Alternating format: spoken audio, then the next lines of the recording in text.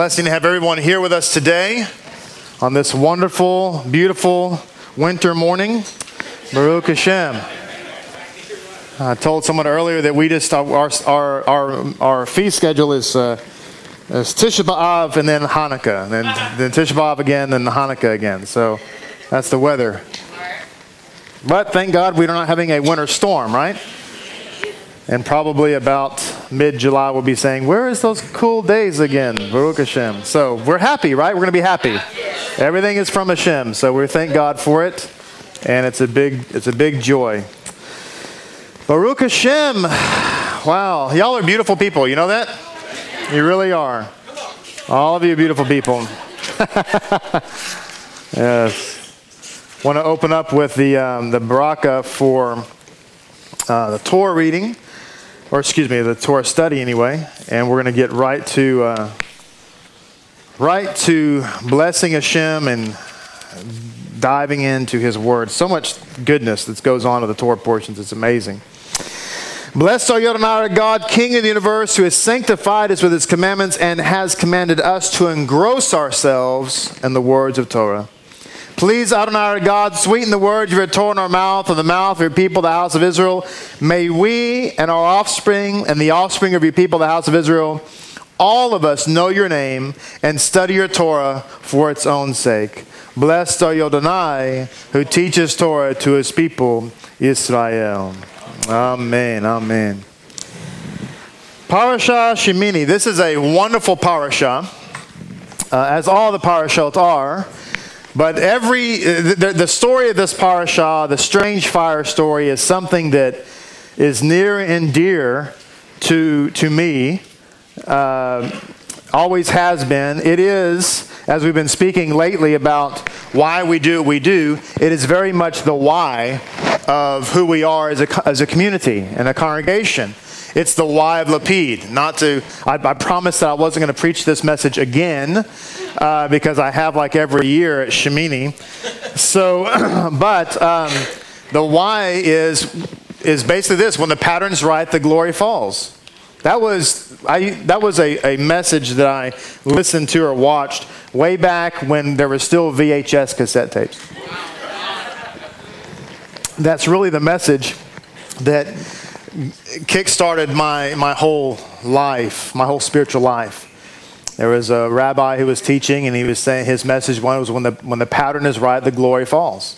The pattern being Hashem's pattern, not our pattern, right? So when the pattern's right, the glory falls. So we have to understand that this is the truth. Now, I just want to make a statement I've made before, but I feel compelled to make it again to hopefully help people out, and especially those who tune into us online, because you're the most at risk. You're at risk, right? Because you're not here in person, at least not always. You're online, and so being online, there's wonderful things about the internet, right? Thank Hashem for the internet. Because while you're standing in Lowe's looking at a gas grill, you can Google to see if it's on sale anywhere else. That's a beautiful feature, right? It's a beautiful feature. Other beautiful things about the internet, there's wonderful things, there's wonderful tools on the internet. But the bad thing about the internet is that it's like the Garden of Eden. There is a tree of life, and then there's a tree of knowledge of good and evil. So I just want to encourage you that if you spend your life online, I try not to, but if you spend your life online, if you have an online life, just be very cautious about the websites that you visit. And if you're going to glean information about Yeshua-centered Judaism or Judaism in general, particularly Yeshua-centered Judaism, you're gonna have two options, right? You can go to www.mylapid.com. Make sure you say mylapid.com. All right, because if you don't say mylapid, you're not going to get your lapid. You're going to get something else. mylapid.com or mysarshalom.com, right? And there's literally, if you go to Sar Shalom and you get into live stream, I don't know, there's like several hundred hours of drashes, right? Yes. If you go to our YouTube page, there are hundreds upon hundreds of hours of droshes and of classes and all kind of stuff, right? You really, why go anywhere else? I mean, what else? I mean, how much soup can you eat? I mean, this is a lot, right? And now, thanks to we have the thanks to a lot of effort and work on the part, we have now the podcast. Now, as you're driving down the road, you can podcast it or whatever, right? I don't know. I never do that, but I mean, you can do that, and all that stuff is awesome. And on top of that, we are. Eventually, one of these days, before Mashiach comes, I'm going to get back to Shalom Studios, and we're gonna make some more videos, right, Mikael? I know. I'm saying it out loud. Right? Come on, I'm not scared. Okay, where do you live again? Okay, so we're going to do that again. So there's going to be all kinds of information. If you don't do that for some reason, if you lost your mind, you don't want to do that. The only other option you have is to go to a verified, vetted, Jewish. Orthodox Jewish website, such as Chabad. Yeah. Anything else is lotov. I want you to hear me on that. Anything outside of a vetted, verified Orthodox website, if you're going to learn something, and you pull up, I'm not going to get into it, but you pull up suchandsuch.com and it's not Orthodox Judaism, then you just know that you're in an area in which the blind are leading the blind. People that don't know anything have written an article and you're reading it. Okay? I mean that. You can take that, you can take that check to the bank and cash it. I want you to hear me on this. Be careful. Just why? I mean, come on. What we share here is actual literature, right? I mean, I have a nice library, thank God. And others have nice libraries, right? And it's actual real stuff. It's real, like physical. You can pick it up. And, somebody texts me and says, "Hey, Rabbi, I found this." I go and pull it off the shelf and look at it. Like, oh, wow, that's really awesome. I don't go to www.idon'tknowanything.com. Right. I want you to hear me on this, right? It's very important, right? So I'm trying to help people out because we live in a society of the internet and it's so crazy. Did Prep Day find that? What's the reference? 539. Thank you, sir. 539. I want you to look at the book of Acts, chapter 5 and verse 39. Thank you very much for looking that up for me, Shomer man. So this topic came up last night at the Erev table, and I want to incorporate it into my thoughts today on Parashah Shemini. So first of all, I want to make 3 statements, okay, before we read this, because it's very instructive. And again, it goes back to the why we do what we do, which is critical. Critical that we know why we do what we do, right? Here's the reality. If you do not study the oral law and rabbinic literature, you will not be able to understand the scriptures to include the teachings of the Messiah. Let me say that again. If you do not study the oral law and rabbinic literature, you will not be able to understand the scriptures or the teachings of the Messiah. How do I know that? Because I've been there. And a lot of what I thought Messiah was saying back, 12, 15, 20 years ago, I find out today, no, that really wasn't it at all, actually. Right. And the reason is because way back in those days, I was approaching it from a mind of ignorance and a Greek mind. Now that I'm versed, I'm still learning. We're all still learning, right? No one's perfect. But now that I'm versed in rabbinic literature, when I hear things, either that the Messiah is saying or that the rabbi is saying, all the dots connect. Yes. And you're like, are you kidding me? It happened this week. And Bezrat Hashem, I'll be able to share it with you, something I found this week. But the point being is, if you don't do that, then you're not going to understand. So if you are, again, going back to my comment about the internet, if you're online and somebody is telling you, stay away from the Talmud, stay away from the rabbis, stay away from the Midrash, then you need to stay away from that website. Because the person who's teaching you whatever they're trying to teach you doesn't know anything about what they're saying. Take it to the bank. Trust me, my whole life is invested in this, okay? I don't do this because I'm beautiful. I do it because I love people. And I want to see people prosper. And just trust me, if somebody says that, you know, if they're Torah without rabbinics or whatever, it's clueless. Just know that, trust that, all that kind of stuff, right? So, taking it to statement number 2, by the way, you won't be able to understand what Messiah is saying, and you surely will not understand what the apostolic letters are trying to say. You're for sure on that. Whatever the apostolic letters are saying, you surely. And by the way, the apostles were also rabbinic Jews, and they referred to the Talmud and rabbinic literature. How do we know that? Because when the Apostle Paul was writing his letter to Timothy, it's his personal correspondence to Timothy, he told Timothy the names of the 2 magicians that cast down their staves that turned into serpents, that Moses' serpent ate their 2 serpents. Actually, it says Moses' staff ate their 2 staves. But that's a whole other topic. But the point is, fact is that the Apostle Paul quotes and says these 2 names, Janus and what was the other one? Jonas, whatever. Jonas. That is not in the Bible. Right. The only way to find those 2 names is to get you ready for this? The Talmud. If you don't read the Talmud, then you won't know that. Which means Paul read the Talmud. So to speak. Talmud technically wasn't written yet, but the point back, all the thoughts were there. That's the thing we don't understand. Everything's oral back in those days. They just weren't written down. Greek mind says if it's not written down, it's not true. It's like, really?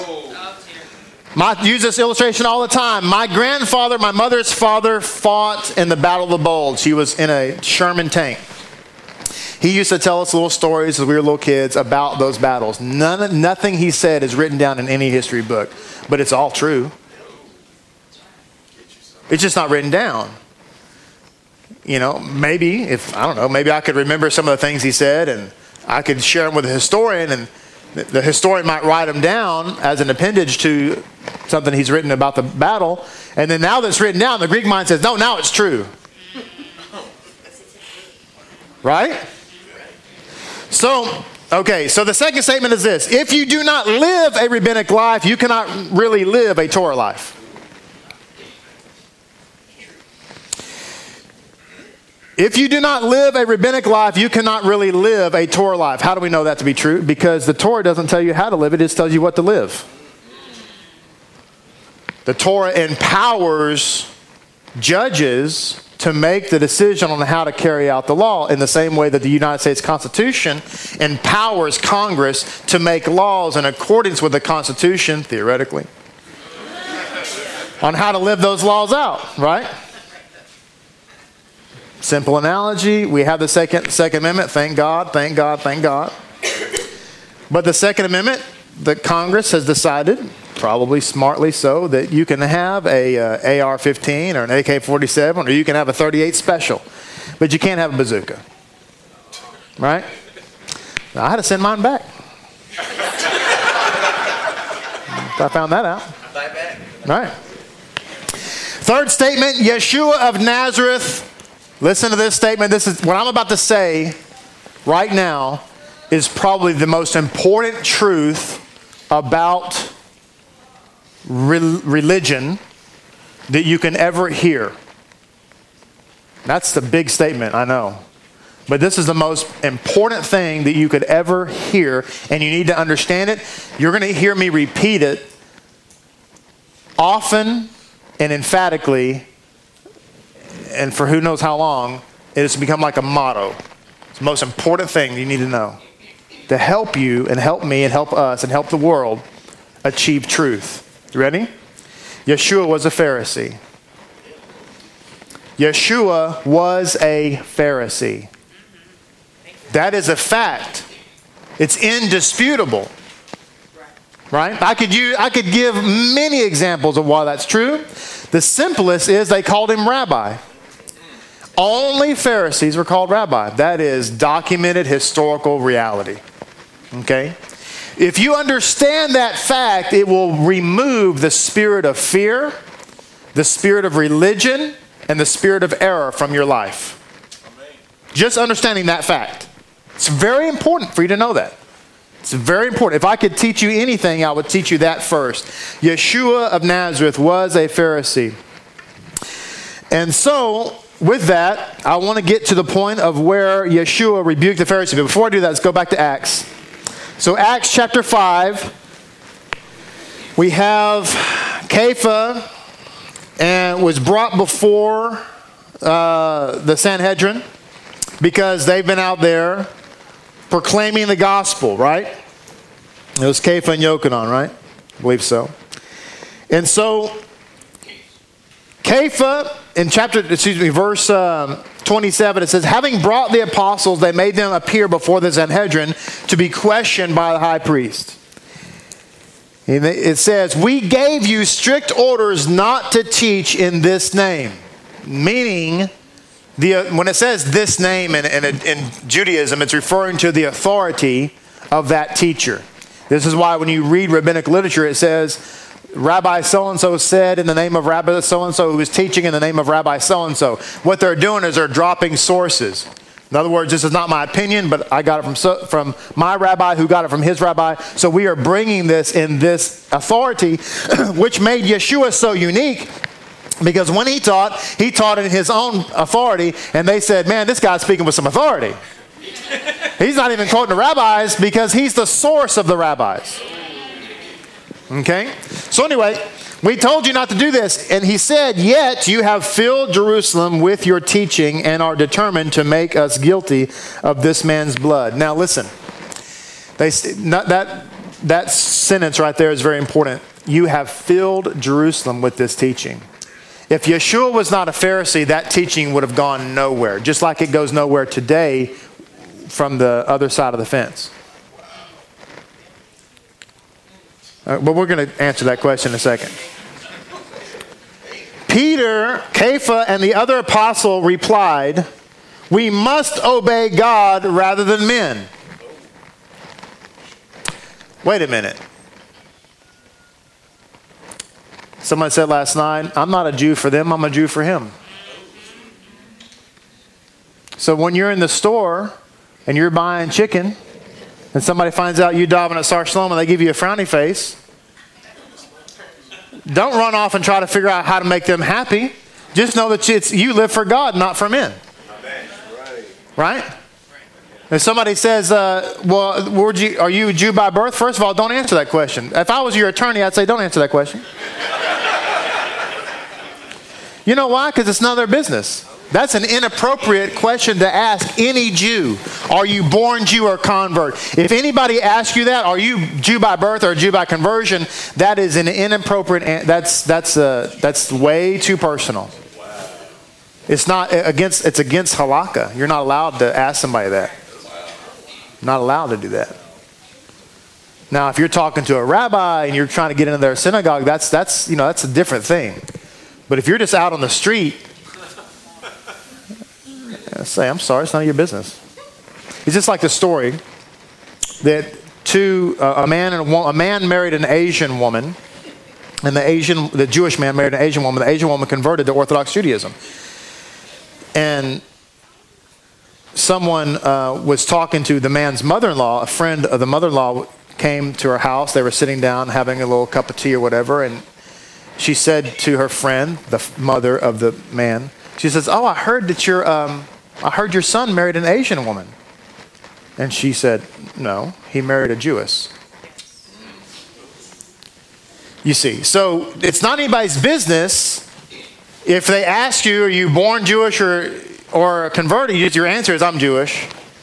We're all Jews, and you can say, in fact, where you could go into this is how you repel them. And so you could say, you could wax eloquent and say, well, actually, all Jews are converts. If you go back to Sinai, the rabbis say, when we left Egypt, we went to Sinai, we all mixed it together, and we all converted. And then we could even say that once we went to the Holy Land, we all had to get circumcised again and go through another mikvah and then converted again. So we're like twice converted. And then you could say, in fact, Rabbi Akiva was from converts and Obadiah the prophet was from converts. It's really hard to say today who is a convert and who's not a Jew, so we're just all Jews. Nice. Are you going to buy that chicken? Because it's on sale. I'm going to buy it if you're not going to buy it.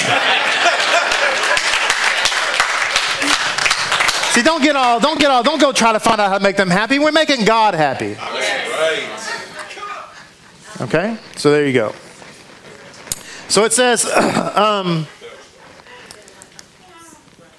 he said, we must obey God rather than men. Verse 30, the God of our fathers raised Yeshua from the dead, whom you had killed by hanging him on a tree. Interesting they use that phraseology. Hang him on a tree. There's no reference to a cross anywhere in the writings. God exalted him to his own right hand as a prince and a savior, that he might give repentance and forgiveness of sins to Israel, which all of that is in rabbinic writing. We are witnesses of these things, and so is the Ruach HaKodesh, whom God had given to us, has given to those who obey him. When they heard this, they were furious and wanted to put him to death. They gave him a frowny face. Kepha immediately ran out and tried to figure out how to make them happy and blend in and be able to join their community without having any more frowny faces.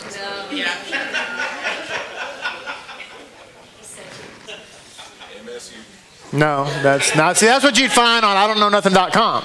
But this is what it says here.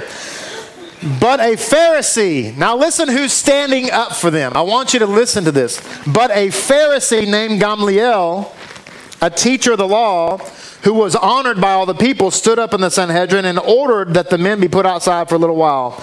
Then he addressed them, men of Israel, consider carefully what you intend to do to these men. Some time ago, Thaddeus appeared claiming to be somebody. About 400 men rallied to him. He was killed and his followers were dispersed, and it came to nothing. After him, Judas the Galilean appeared in the days of the census and led a band of people in revolt. He too was killed and his followers were scattered. Therefore, in the present case, I advise you thus. Leave these men alone. Let them go. Now, he's a Pharisee. The only reason he would say that is because they believe that somebody's the Messiah, but they're Torah-observant Jews. They're not hurting nobody. Because there's nothing wrong. Any Jew can believe that any other Jew is the Messiah. There's nothing illegal about that. And in fact, there's many sects of Judaism today that have their own messianic beliefs, and everybody loves everybody. It's okay. They may not agree with them, think they're a little meshugana, but everybody's okay with them. Right? Why? Because they're all keeping the mitzvot. Everybody's okay as long as you're keeping the mitzvot. Let them go. Let them go. They're not bothering anybody. Just let them go. Why? They're all keeping the mitzvot. Everything's good. They happen to believe this guy's Messiah. He's not, but okay. So just let him go. It's all good. Now, if they were running around telling everybody to eat pork chops, they would have them in prison. Right? Okay. Keep that in mind, because this Torah portion is about eating unkosher. In part. Let's see. Where am I? For, he goes again, let him go. Let it go, let it go. For if their purpose of activity is of a human origin, it will fail. If it's of human origin, right? Listen. Hold on. Don't get excited yet. Somebody's getting excited. Say, see. No, don't get excited. But if it is from God, you will not be able to stop these men. You will only find yourselves fighting against God. His speech persuaded them. They called the apostles in and flogged them. Then they ordered them not to speak in the name of Yeshua and let them go.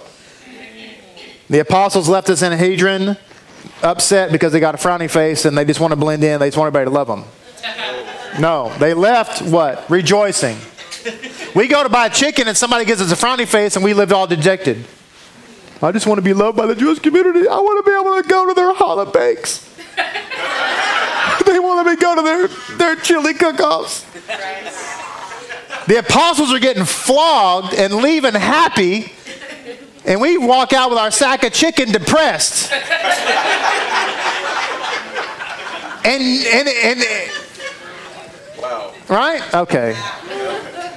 Come on, people. We need to grow up.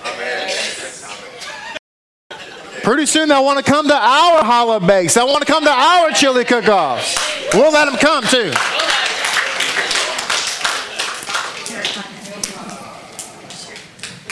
They'll want to come to our Purim parties. Okay, so the head rabbi of the Jews for Judaism movement quoted this passage in a video a year or two or three or 4 or 10 ago, however long ago.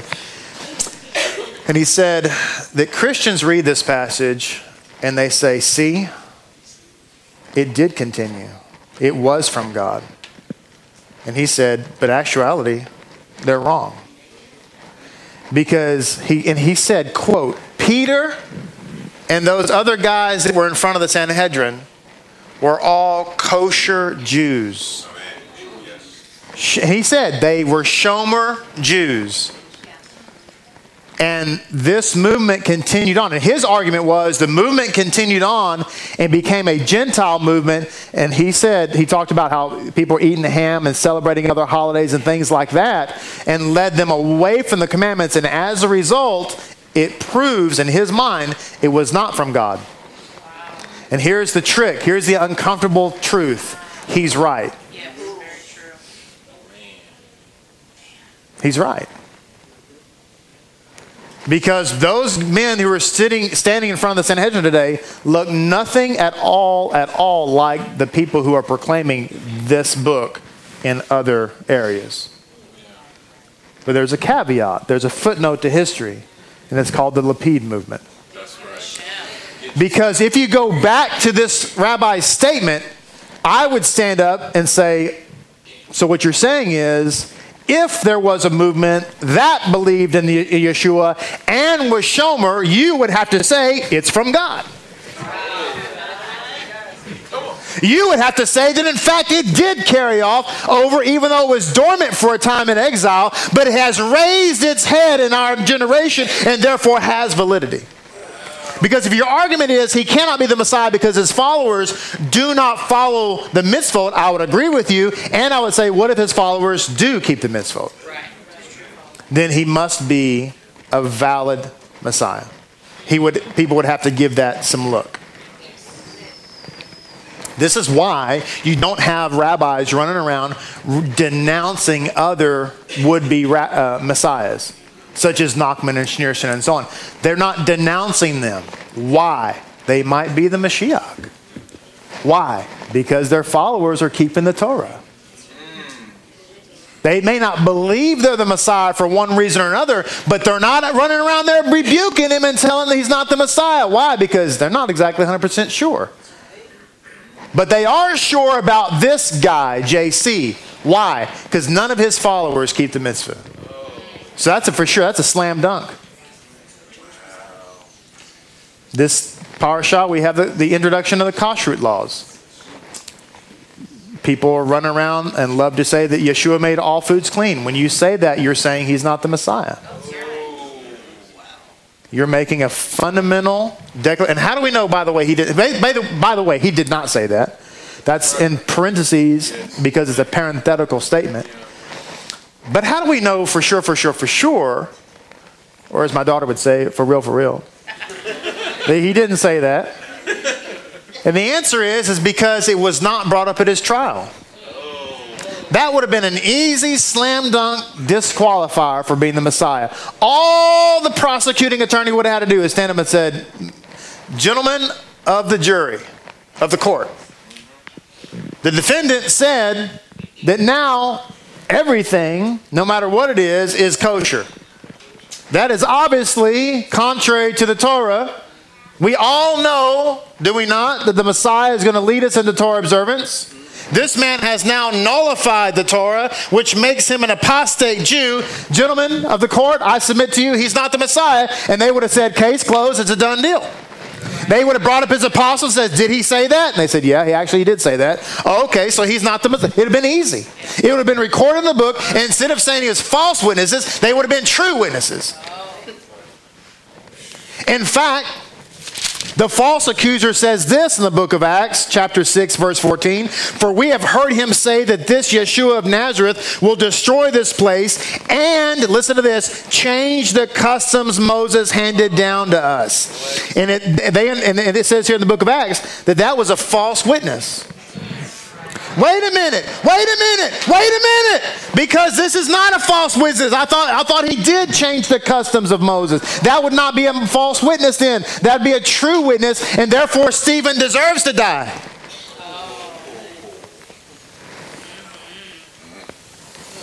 But if it's a false witness, then we've got to go look back at the evidence and say, ladies and gentlemen of the jury, if he did not come to change the customs and they lied about Stephen, then what does that mean? It means that today the customs of Moses are still intact. Notice it says customs of Moses. That means everything associated with what? Rabbinic Judaism.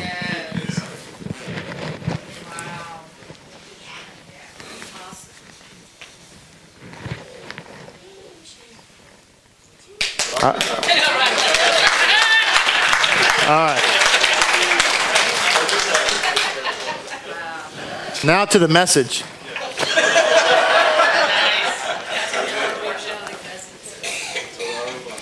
Revelation 3:15 through 20. Yeshua rebukes the Pharisees. Remember, Yeshua's a Pharisee, but he rebuked the Pharisees.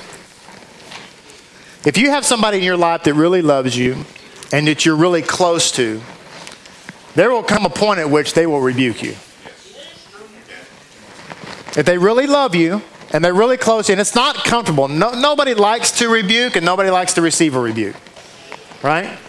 It's never comfortable. But if they love you, they'll say something. If you're really doing something, and it could be something simple. It could be something simple. Like just reminding you, like my wife does. It's a simple rebuke, but it's a rebuke. And when you understand the definition of rebuke here in a second, you'll get it. I'm about to say the Birkat Hamazon at the house, and Rebbe Tzin will say, the Mayim Achronim. And I'm like, oh yeah, the final waters. That's a rebuke. Right? Why is she rebuking me? She's remind me, hey, the water's there, and so you need to use it. It's a rebuke, right? But it's a loving. She's saying that because she loves me. Right? Right? Revelation 3:15 through 20. We're about to read something. How many of you remember the passage from Revelation where it says, behold, I stand at the door and knock? Right? We often interpret that to be like, oh, look, he's knocking, like, hello, my beloved. Let me in, let me in. I will come and dine with you. I love you. You're so precious to me. That's not what it means. Let's look at the passage. I know your deeds, that you are neither cold. Now I'm going to read from the Amplified version. This is Revelation 3:15 through 20 back there in the control booth. This is Amplified. The reason I'm reading Amplified is because I want to amplify it. I know your deeds, that you are neither cold, invigorating, refreshing, nor hot, healing, or therapeutic.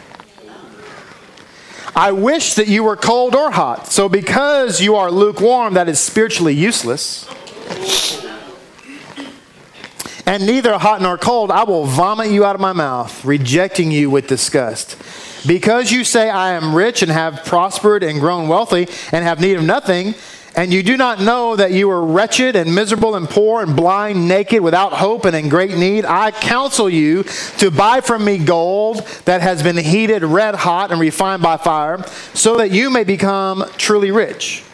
And white clothes representing righteousness, to clothe yourself so that the shame of your nakedness will not be seen. And healing salve to put on your eyes so that you may see.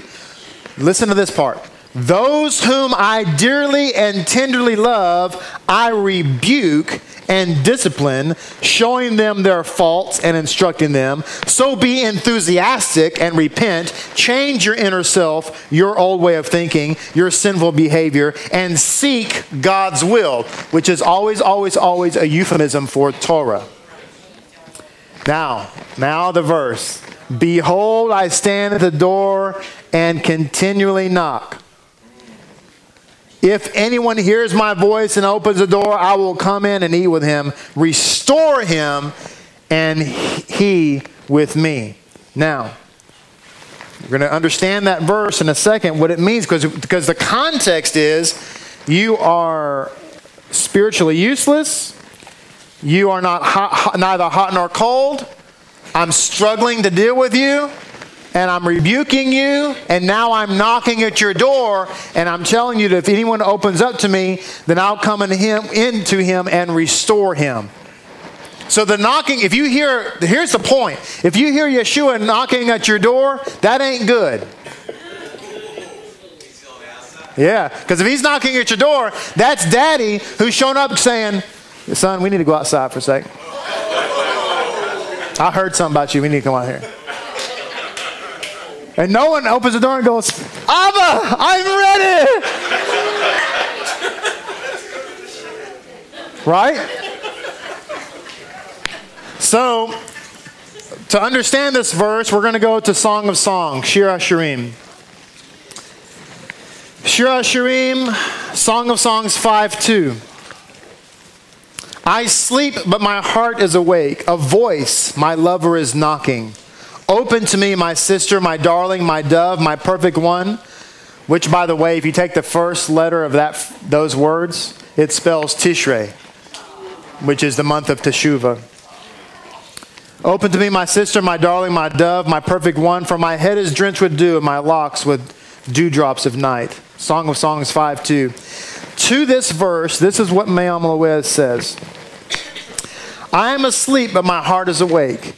A sound, my beloved knocks. People respond, he says, to one another in three different ways. One might hear a comrade cry for help and respond by shouting, here am I. Then again, it may happen that the other person is too far to be heard, and so he sees only one waving his arms to call attention to himself and his distress. Someone will then come near. There is also a third possible circumstance, when the person in danger is asleep. When the person in danger is asleep, you're asleep in the light. Then a neighbor might knock at his door with a rock or his fist to rouse him from his sleep. Correspondingly, there are three ways whereby God arouses a person. At first, he calls to us through wise men and prophets, like droshes. Not that I'm a prophet, but, calls to us these ways.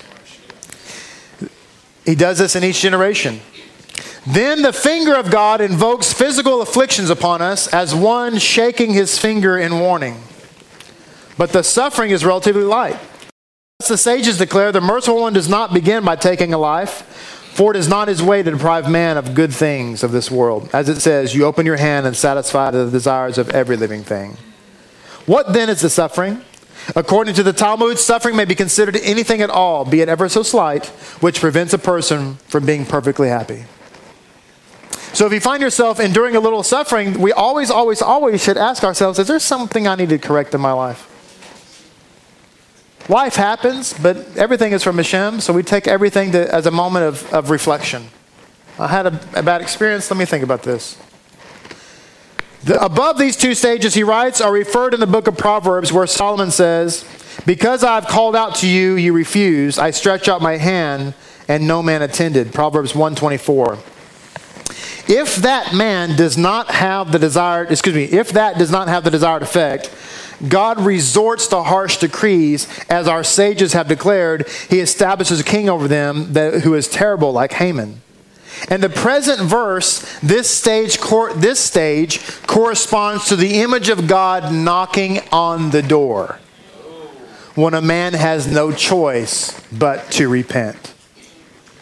So it's saying here, in the book of Revelation, is talking about this rabbinical view that when God really needs to wake us up and make us hot or cold, in other words, hot and cold is not you're either good or bad. It means, like we read here in the Amplified, you either have a passion for healing or you have a passion for refreshing. In other words, when he's really wanting to wake us up, he comes and knocks in our door. And the reason that Yeshua is knocking is because we wouldn't listen to the word and we wouldn't listen to the signal, but we have now to be physically manhandled by him.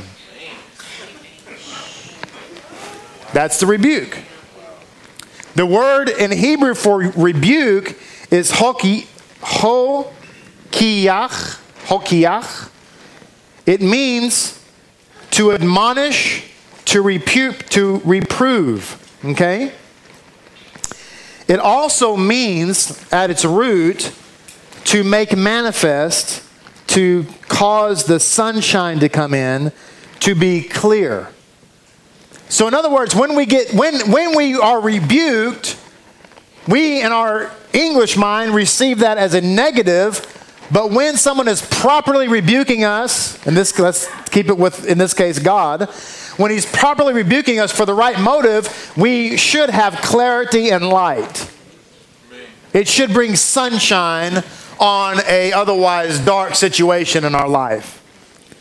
So it says, from here we learn that he who sees his neighbor doing something unbecoming, he is duty bound to admonish him.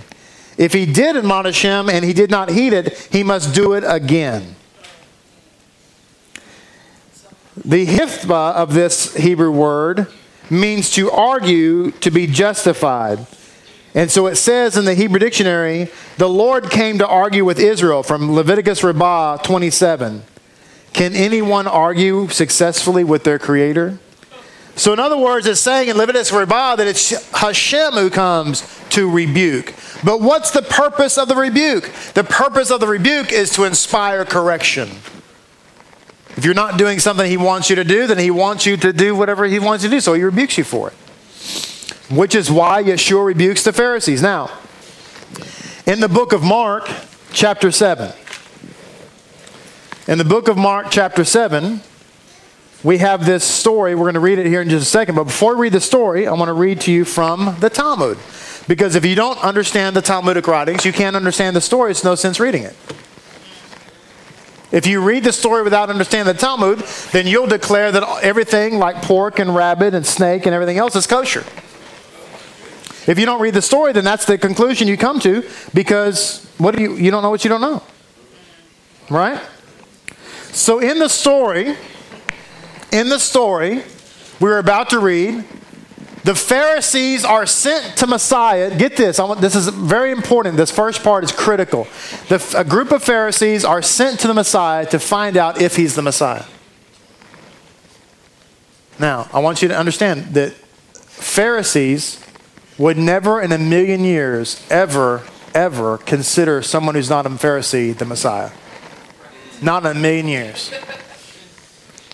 Someone said, you hear, back in the day, it's been a long time, but back in the day when I used to watch these programs that are eschatological programs, and these people are up there waxing eloquently about, the Messiah, he could show up and he could be a Muslim. Or he could be from the Vatican. I'm looking at these people going, the Jewish people are never going to go, hey, look! Mohammed Achashlichbach, he's the Mashiach. Oh, look, Cardinal Wallace, he's the Mashiach, of course.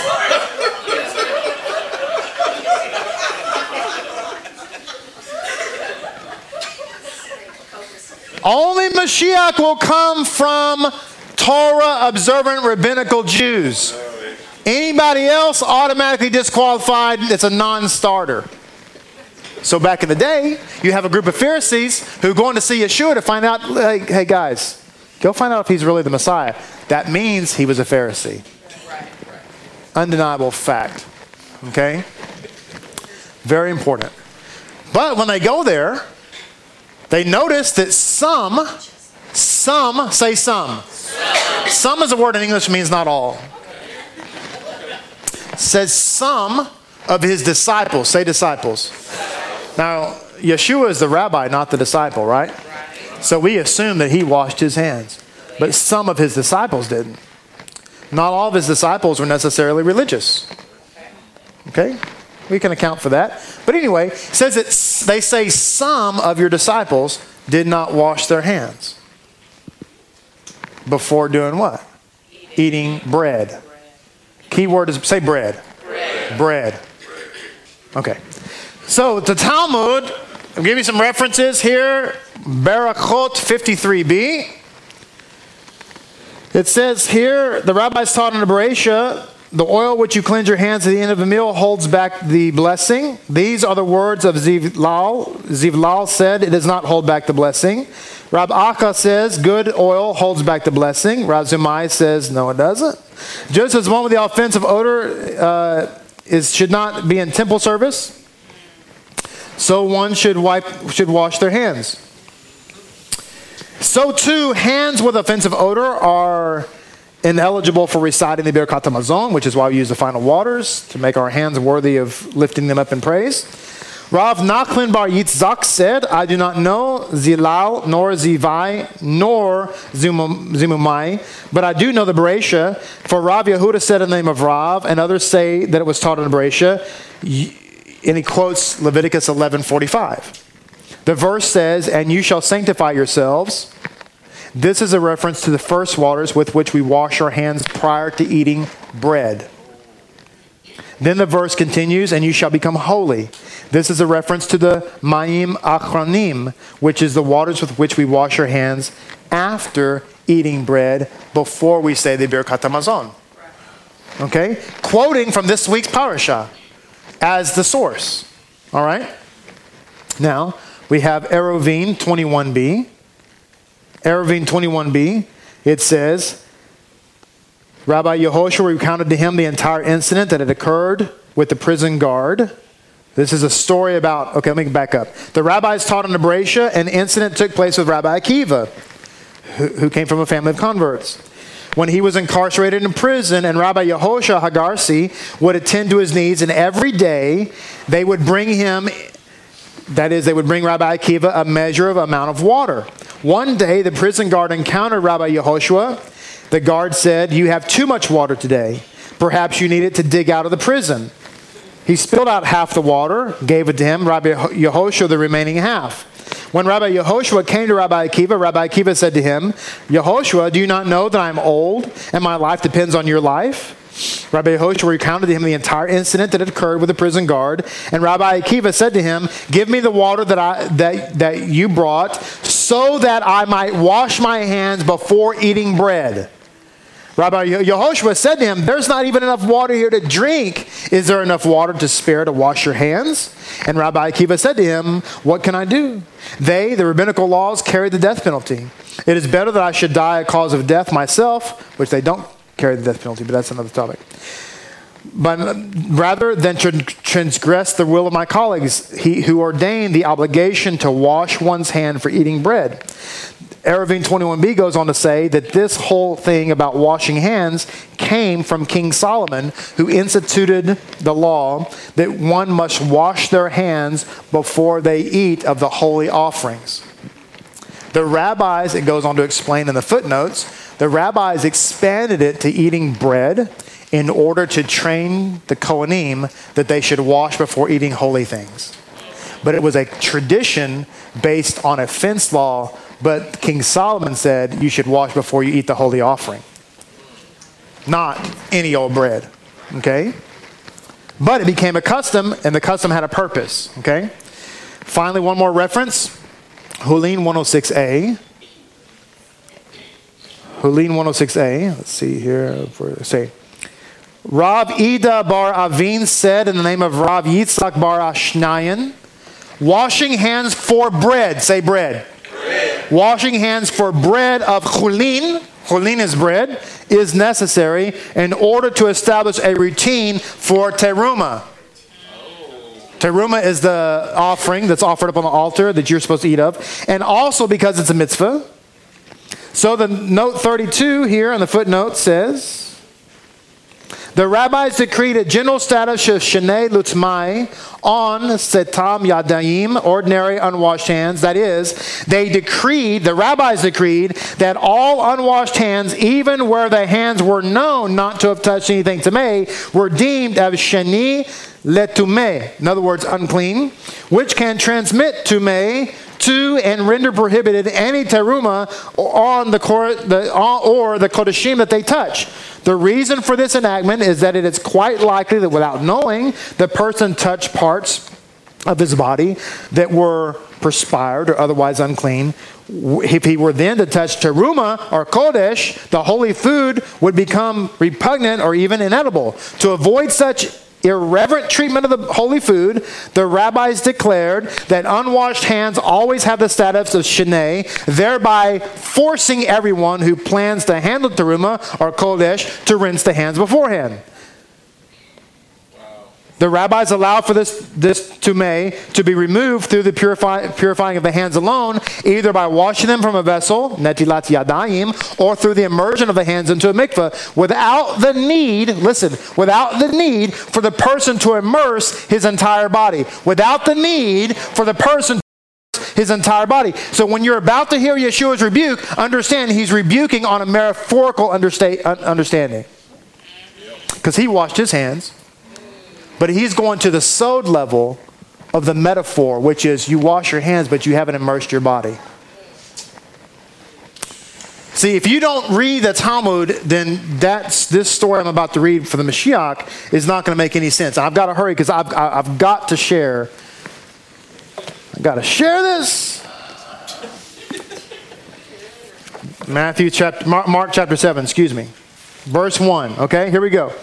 Now the Pharisees, the Brushim, and men from the scholars who had come from Yeshurun assembled to him when they saw some of his disciples eating bread with hands that were impure, that is to say, without ritual washing. They rebuked them. Right? It's not. They were trying to get him to do right. They rebuked them. This is good. Yeah. Because the Messiah is like, oh, you're going to rebuke my disciples? Well, let me go ahead and rebuke you a little bit. You done spanking? All right, turn around. So he says, first of all, you're not supposed to rebuke somebody's disciples in front of their rabbi. So the Prushim, all the Yehudim, do not eat until they have done ritual hand washing up to the wrist, and holding to what the elders handed down, and they do not eat what comes from the market without immersion. And there are other things that they have received to observe, such as immersion cups, pitchers, kettles. That's tevilah.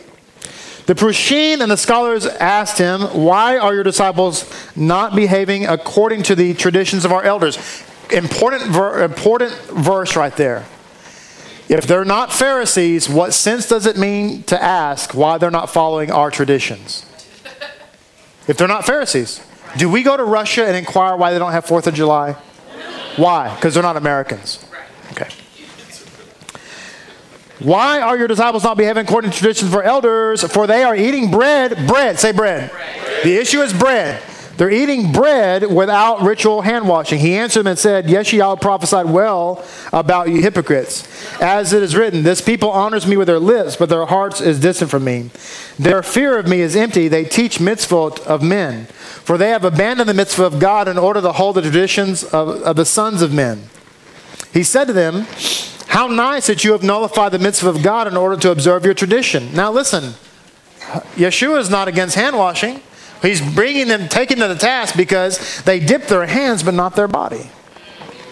He said, how nice you nullify the mitzvah of God in order to observe your tradition. For Moshe said, honor your father and mother, and he who curses mother or father shall surely die. But you say, if a man says to his father or mother, Korban, which is interpreted the gift of God, it's anything that you should receive as my beneficiary, you do not allow him to do anything further for his father or mother. So you violate the word of God through the tradition that you received, as do many other things like this.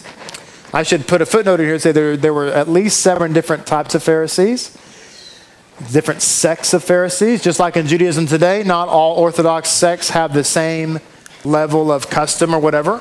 So some surmise these people might have been from the house of Shammai, which had put a special emphasis on purity that the house of Hillel did not have. So now they're trying to bring, which is another mitzvah. When you go to a community and you learn their customs, you do not implement your own customs while you're there at the community. Amen. So if you go someplace else, some other Jewish community, you're on vacation, and you say, I'm going to go to such and such synagogue while I'm here on vacation, and you notice that it's their custom to sit for the Torah reading, you don't stand. You sit. It's their custom.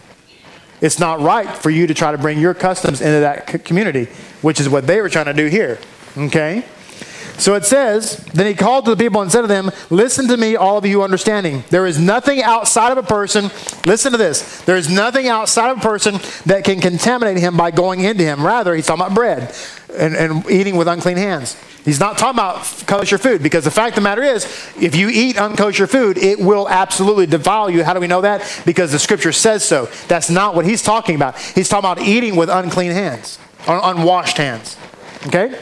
Listen to me, all of you who understands. There is nothing outside of a person that can contaminate him by going into him. Rather, that things coming out of him contaminate the person. Whoever has ears, let him hear. Now, I want you to notice one thing really quick. Yeshua, in none of this story does Yeshua rebuke ritual hand washing. He never says you should not ritually wash your hands. He is saying that just understand that it's not what goes in you that's the problem, it's what comes out of you. That's what he's saying. See, the ritual is awesome as long as you don't get caught up in the form. Right?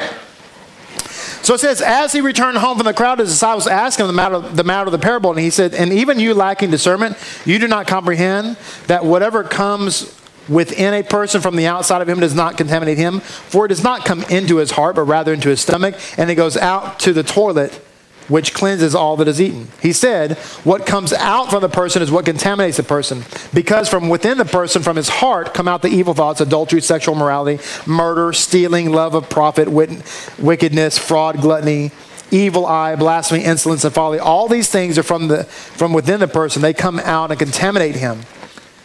Okay? Now, with that, we understand what the Messiah is trying to say is that you are not going to become unclean if you happen to eat with unwashed hands, but that does not mean you can eat a pork chop, because you will become unclean then, and your spiritual senses will be dull. So I want to read to you now a brief description here. Try to make it brief here. 32, y'all with me? Stay with me. This is important. The beggar Messiah from the Messiah text. If you don't have this book, you need to get it. The Messiah text. The beggar Messiah. Rabbi Zevi Amelech dwelt in the city of Dinov, and he had a son who was the rabbi of Strizev, but who always sat with his father in Dinov. Once a poor beggar came to the city of Dinov for the Holy Shabbat, and that poor man was the Messiah. He went to Aruna's house, for they did not let him enter a respectable lodging. He left his things with a poor baker whose boys plagued him very much. On the Sabbath, the boys chased after him at the time of prayer so that he would not be able to concentrate in prayer. At the outgoing of the Shabbat, the Rebbe of Strizev invited his Hasidim to the meal ushering out the Queen's Shabbat. And the aforementioned poor man also came with them to the meal. And there too the boys made fun of him and also plagued him. And when the rabbi of Strizev saw this, he arose and said to the poor man, go please to the Rabbi David Rees. He too is having a rich meal ushering out the queen. And there you can eat and drink to your heart's desire. But he answered him, my intention is not to eat and drink, but rather to hear words of Torah. The rabbi of Strizev thereupon rose and drove him from the house, lest he cause them a disruption in their celebration of ushering out the queen Shabbat. While they sat at the ushering out of the queen, the rabbi of Dinov was already asleep, and his son, the rabbi of Strizev, locked the door from the outside. After they ate, the rabbi of Strizev said, let us recite the Birkat Hamazon, for I must go to open the door. So it says, he heard that inside the house, people were discussing mysteries of Torah. He tried to open the door, and he found that the door was locked, not just from the outside, but also from the inside. It came to pass in the morning that he asked his father, who was there with you? And he told him that it was the aforementioned poor beggar, who was Messiah ben David. When his son heard this, he fell to the ground and fainted. And when he came to, he instantly ran to the baker to find out whether the poor man was there, but he found him not. For a pillar of fire had come and taken him from there. May the merit of the righteous preserve us. Now, with that in mind, so the poor beggar is Messiah, right? A story from Hasidic tales. A kosher tongue. Rabbi Yaakov Yitzhak of Peshicha, the Yid HaChodesh, once ordered his senior disciple, Reb Simcha Bonem, to make a journey to a distant hamlet. When he inquired as to the purpose of the journey, the Yid HaKodesh remained silent. Reb Simcha Bonim took several Hasidim with him, and they left on the journey. The sky had already turned to dust by the time they arrived at their destination. Because the town had no inn, Reb Simcha Bonim ordered his coachman to stop at the first cottage. He knocked at the door and was invited in along with his students. When they asked whether they could join their host for dinner, the man replied that he had no dairy food and could only offer them a meat meal. Instantly, the Hasidim bombarded the man with questions about his level of kashrut. All right, that's always polite. Who was the shoket? They demanded to know. Were the animals' lungs free of even the smallest blemish? Was the meat salted sufficiently to draw out the traces of blood, as was required by Torah? The interrogation would have continued had not a commanding voice from the back of the cottage called out to them. They turned their attention from the owner of the home to a man who was dressed like a beggar sitting near the hearth smoking a pipe.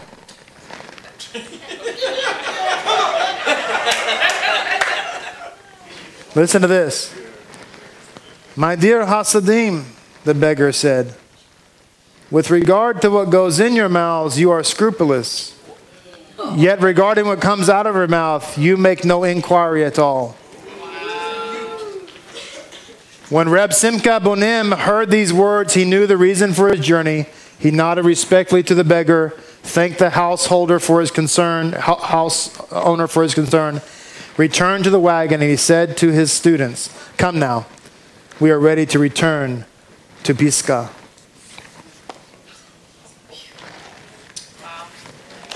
What do we know? What do we know? May it be your will, Hashem, that we guard what we eat and only eat what you have us to eat, and that we guard our tongues and only speak what you would have us to speak. May your name be blessed and magnified, and help us, Hashem, to remain pure, even as you are pure, and holy, even as you are holy. B'Shem Yeshua. Amen.